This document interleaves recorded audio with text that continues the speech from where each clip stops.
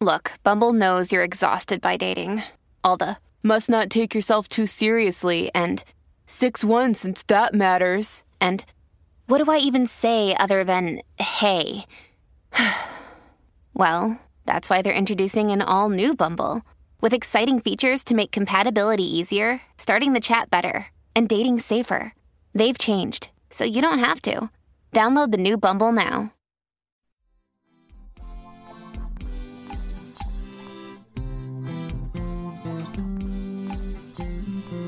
Welcome to Baldhead Bible Podcast, making the Bible come to life, featuring the expository preaching of Dr. John Katzian. Baldhead Bible Podcast is committed to keeping our show free to the public. However, as with everything, there are expenses involved, so if you would like to contribute, head on over to patreon.com. That's patreon.com/baldheadbible. And there you can become a supporting member for as low as $1 a month. While there, please check out some of the bonus material available only to our BHBP supporters. And some of that material includes Bible study guides to help you use the podcast to minister to your children, to minister in a Sunday school class, and to have some quality family devotions.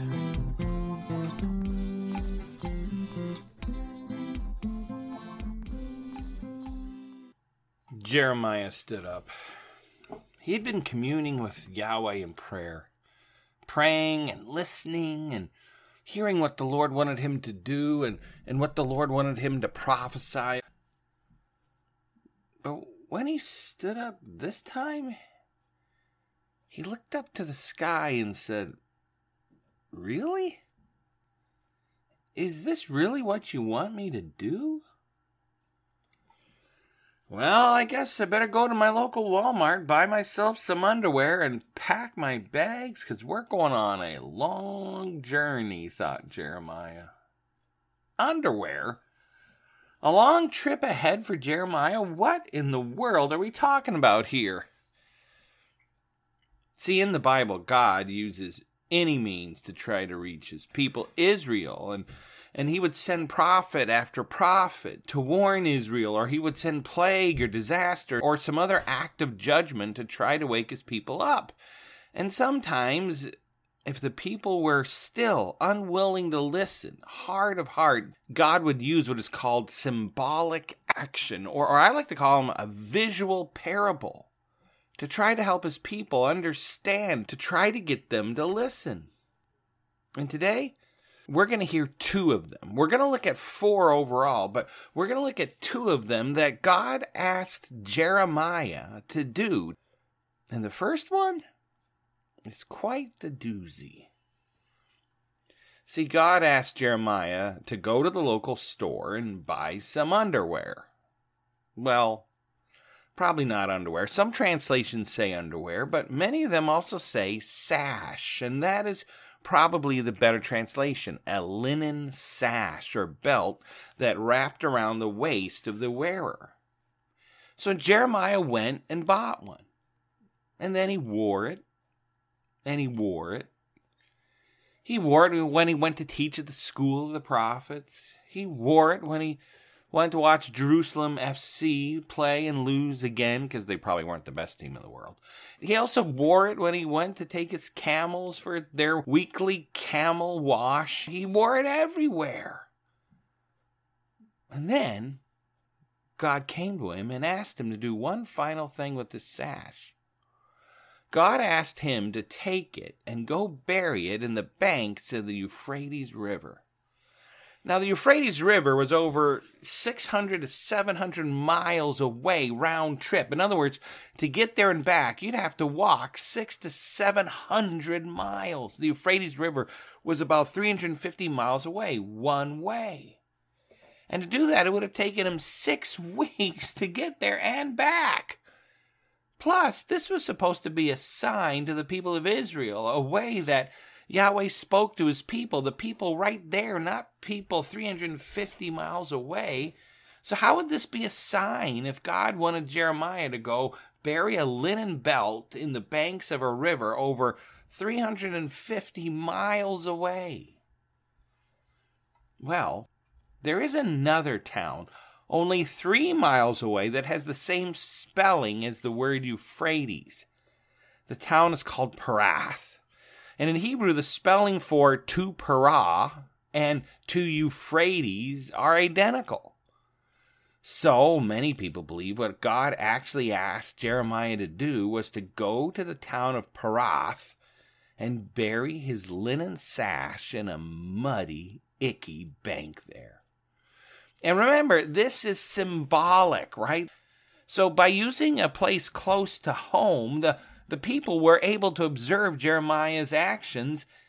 And then as they walked towards the town, the similarity of the name would remind the people of the Euphrates River and the Babylonian Empire and the nation that was going to have the army that might come to destroy them. And they'd tie it all together in a beautiful way. So Jeremiah walks about 3 miles to the town of Perath, and there he found a muddy bank by a river and buried his linen sash. And then Jeremiah got busy. He got busy prophesying and doing the work of the Lord. Months passed, and the linen just sat in the mud. It got dirty, and worms probably ate some of the linen. The icky juice in the mud just began to wear down and destroy the linen cloth. It got grosser and grosser, ickier and ickier as it sat in the mud of that bank. And then, sometime later, God tells Jeremiah, "Get up and go get it." And so he did. And probably before he went to the town square and told all the people of the town to follow him because he had something to show them. He asked the elders and the priests and all the leaders of Judah to come follow him. And so they follow him to Perath. And again, this town Perath sounds a lot like the Babylonian River Euphrates. And the people are thinking that and making that connection. And then they follow Jeremiah to this muddy bank of a river. And there he sticks his hand into the mud and finds where he hid it. And he pulls this long piece of linen cloth out. And he holds it up. And it looks terrible. It's got holes in it. It's lost any of its beauty. It doesn't tie well. It looks nasty and gross. It's covered in mud. And then Jeremiah turns to the watching people and holds this linen cloth above his head and says, "This is how God now sees his people Israel. Disgusting and of little use." And he probably went on to say, that this belt could have been a beautiful thing around my waist, and as long as it clung to me, it was useful. But when I put it in this bank and left it alone and the dirt started to destroy it, well, now it's useless, disgusting, and completely useless for anybody to wear. And Jeremiah says, this is how God now sees you. If you had clung to me, Israel, if you had clung to Yahweh, if you had followed me and me alone instead of other gods, you would have been useful for years to come, and we would have done wonderful things. But now, just like this nasty, gross linen cloth, you are absolutely useless to me because you have departed from following me and started to serve false gods.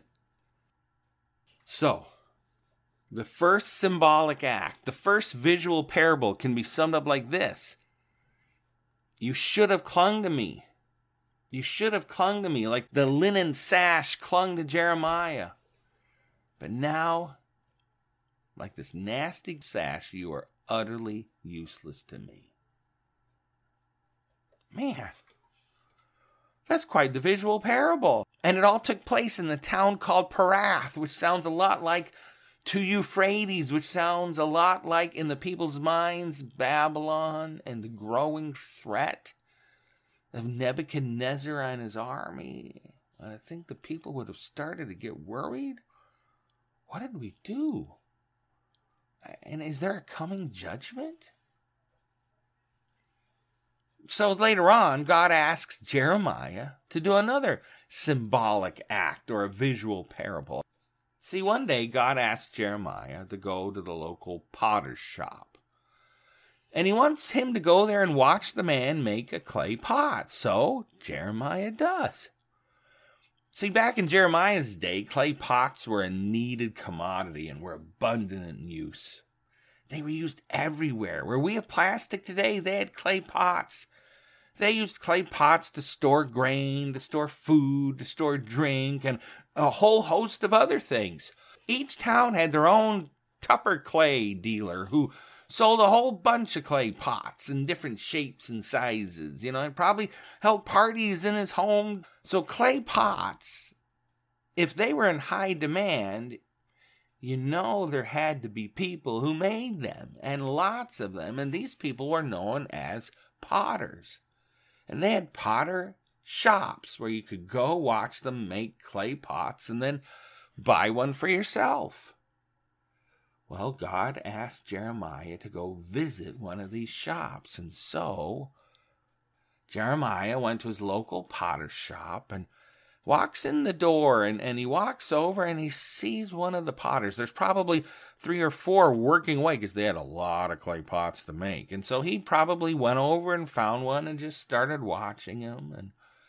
And he watched the potter take some clay and throw it onto the wheel and then begin to center that clay into the center of the wheel and then begin to form that clay into what he wants it to be. It's interesting. In Jeremiah's day, there were 2 types of potter's wheels. There was the slow wheel, which was turned by hand, and you would do intricate work on that one. And then there's the fast wheel, which is more common. And this fast wheel consisted of an upper stone wheel that held the clay and a larger stone wheel that was lower and that the potter would spin with his or her feet. The potter would throw the clay onto the wheel, and then he'd start spinning with that lower, larger wheel, and then the upper wheel would spin, and then the potter would begin to work his or her magic, and they would shape it into beautiful things, into a pot, or a mug, or a plate, or whatever he wanted. And so Jeremiah is watching this, and on this particular day, he saw the potter work really hard on a clay pot. He shaped it and moved it and formed the clay, and then flaws started to develop in the pot, and it didn't work at all. So the potter took it apart, this pot with all its flaws. He mushed it back into its original form and began to rework it into something completely different. And it's something different and even more beautiful than when he started, without any flaws. It was brilliant. And Jeremiah is just marveling at the potter's skill. And then I imagine he hears God whisper in Jeremiah's ear. God whispers this phrase, this thought, this truth. He says to Jeremiah, the way the potter works with the clay is the way Israel is to me. It says in Jeremiah 18 verse 6, House of Israel, can I not treat you as this potter treats his clay? Just like clay in the potter's hands, so are you in my hand, house of Israel. God goes on to tell Jeremiah that if he wanted to bless Israel, and they instead chose to sin and ignore the Lord, which they're doing, then he can also choose to not bless and instead punish the very people he was planning to bless and take that clay and create it into something else. But the reverse is true as well. If a people he was planning to punish for their sins repents and changes, then God can relent and choose to bless them instead. And God wanted Jeremiah to go and to tell the people of Israel, that if they quit sinning, God will bless them. Here we have this clay. And if Israel would let God form them, he could take their flaws. He could take their failures. God is a creator God, and if Israel would just become subservient clay. And Isaiah talks about how the clay has no right to talk to the potter. Hey, don't form me this. I don't want to be formed that way. No, I want to be formed this way. No, I want to be done that. No, the clay has no right to talk to the creator, the potter. And if Israel would just allow God to work and shape it and allow themselves to be soft and supple clay, God could form them and shape them into something beautiful.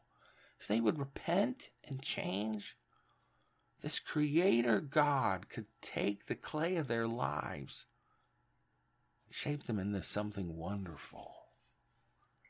And it's true for us, right? Some of you are like, nope, I want to be this way. Nope, I want to do this. Nope, I'm going to be my own person, my own thing. And God says, if you would just let me shape you. But it all starts with repenting, allowing yourselves to come under the hands of the Creator God, who will then take the clay of your lives, shape you into something beautiful. And many of the people listening to this podcast, your testimony to the fact of what God can do with a life submitted to Him, the clay of your life that God took and shaped into something beautiful, you can testify to that. Well, there's a second part to this visual parable, and that's the actual clay pot. So God commands Jeremiah to buy a clay pot. And then he heads towards Jerusalem, and he asks for all the elders and the priests and the people to follow him. And he takes them outside the walls of Jerusalem to a place called the Hinnom Valley. Now, this Hinnom Valley, it was an evil place. It was a place that stood as a witness against the people. Because in this valley, it contained all the high places to other gods, altars built on the sides of the valley, burning with flames and incense and altars to other gods. And the people would have seen that behind Jeremiah as he's standing in front of them, holding this clay pot. And not only that, they would have seen the place or the places where child sacrifice took place. Child sacrifice took place in the Hinnom Valley. And there Jeremiah is standing with a clay pot, and I can imagine he's holding this clay pot above his head. And behind him are all these scenes of deprivation, and the people would have realized, that's a pagan altar, that's a pagan altar. That's a place where evil things like child sacrifice take place. And then they would have looked and saw Jeremiah and this evil child sacrifice, the slaughtering of the innocent, and these other altars to pagan gods, and the sacrifices to him was still going on. And there Jeremiah, with that scene as a backdrop, holds the clay pot above his head. And then Jeremiah begins to speak, and he prophesies doom and destruction for Judah and for Israel. He preached and told them of the impending judgment to come because they chose to follow other gods, because they chose to practice detestable things. Jeremiah 19 verses 3 through 5 says this is what the Lord of armies, the God of Israel, says, I am going to bring such a disaster on this place that everyone who hears about it will shudder because they have abandoned me and made this a foreign place. They have burned incense in it to other gods that they, their ancestors, and the kings of Judah have never known. They have filled this place with the blood of the innocent. They have built high places to Baal on which to burn their children in the fire as burnt offerings to Baal, something I have never commanded or mentioned. I never entertained the thought. And then Jeremiah ends with these words, "Therefore, look, the days are coming." This is the Lord's declaration, when this place will no longer be called Topheth and Ben Hinnom Valley, but Slaughter Valley. I will spoil the plans of Judah and Jerusalem in this place. I will make them fall by the sword before their enemies, by the hand of those who intend to take their life. I will provide their corpses as food for the birds of the sky and for the wild animals of the land. I will make this city desolate, an object of scorn. Everyone who passes by it will be appalled and scoff because of all its wounds. I will make them eat the flesh of their sons and their daughters, and they will eat each other's flesh in the distressing siege inflicted on them by their enemies who intend to take their life. Jeremiah 19:6-9. And he ends his speech, and he holds the clay pot above his head, and then he throws it into the ground. And that clay pot shatters into hundreds of different pieces. And that shattered clay pot, that represented what was about to happen to the people of Judah. Judah was going to be shattered like that clay pot. But they still had a chance. They could repent and allow their creator God form them into something else like the previous symbol. They could humble themselves and pray and turn from their wicked ways, but God knew they wouldn't. God knew they loved their other gods too much. They loved all the ways and sensual ways of worshiping these other gods, and they loved the activity and all the pleasure it provided more than they loved Yahweh.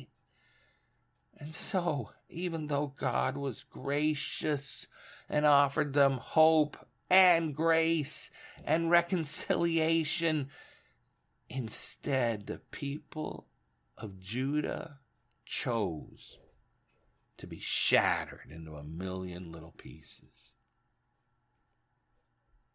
Jeremiah stood there with shards of clay pot everywhere, all over the floor, and the elders and the rulers of the people of Israel staring at him. I think that visual symbol finally got into their minds, the fear of the judgment to come. But sadly, they didn't change. This symbolic action, this visual parable, I think can be summed up this way: repent, or you will be shattered. Let the God who created you reshape you into something beautiful, or choose instead to follow the path you're on, which will end in death and destruction. Turn from your path and turn back to God. Turn away from evil and turn to good. You have a choice, Israel. Which turn are you going to make? And that word turn is something that Jeremiah used skillfully throughout this whole book.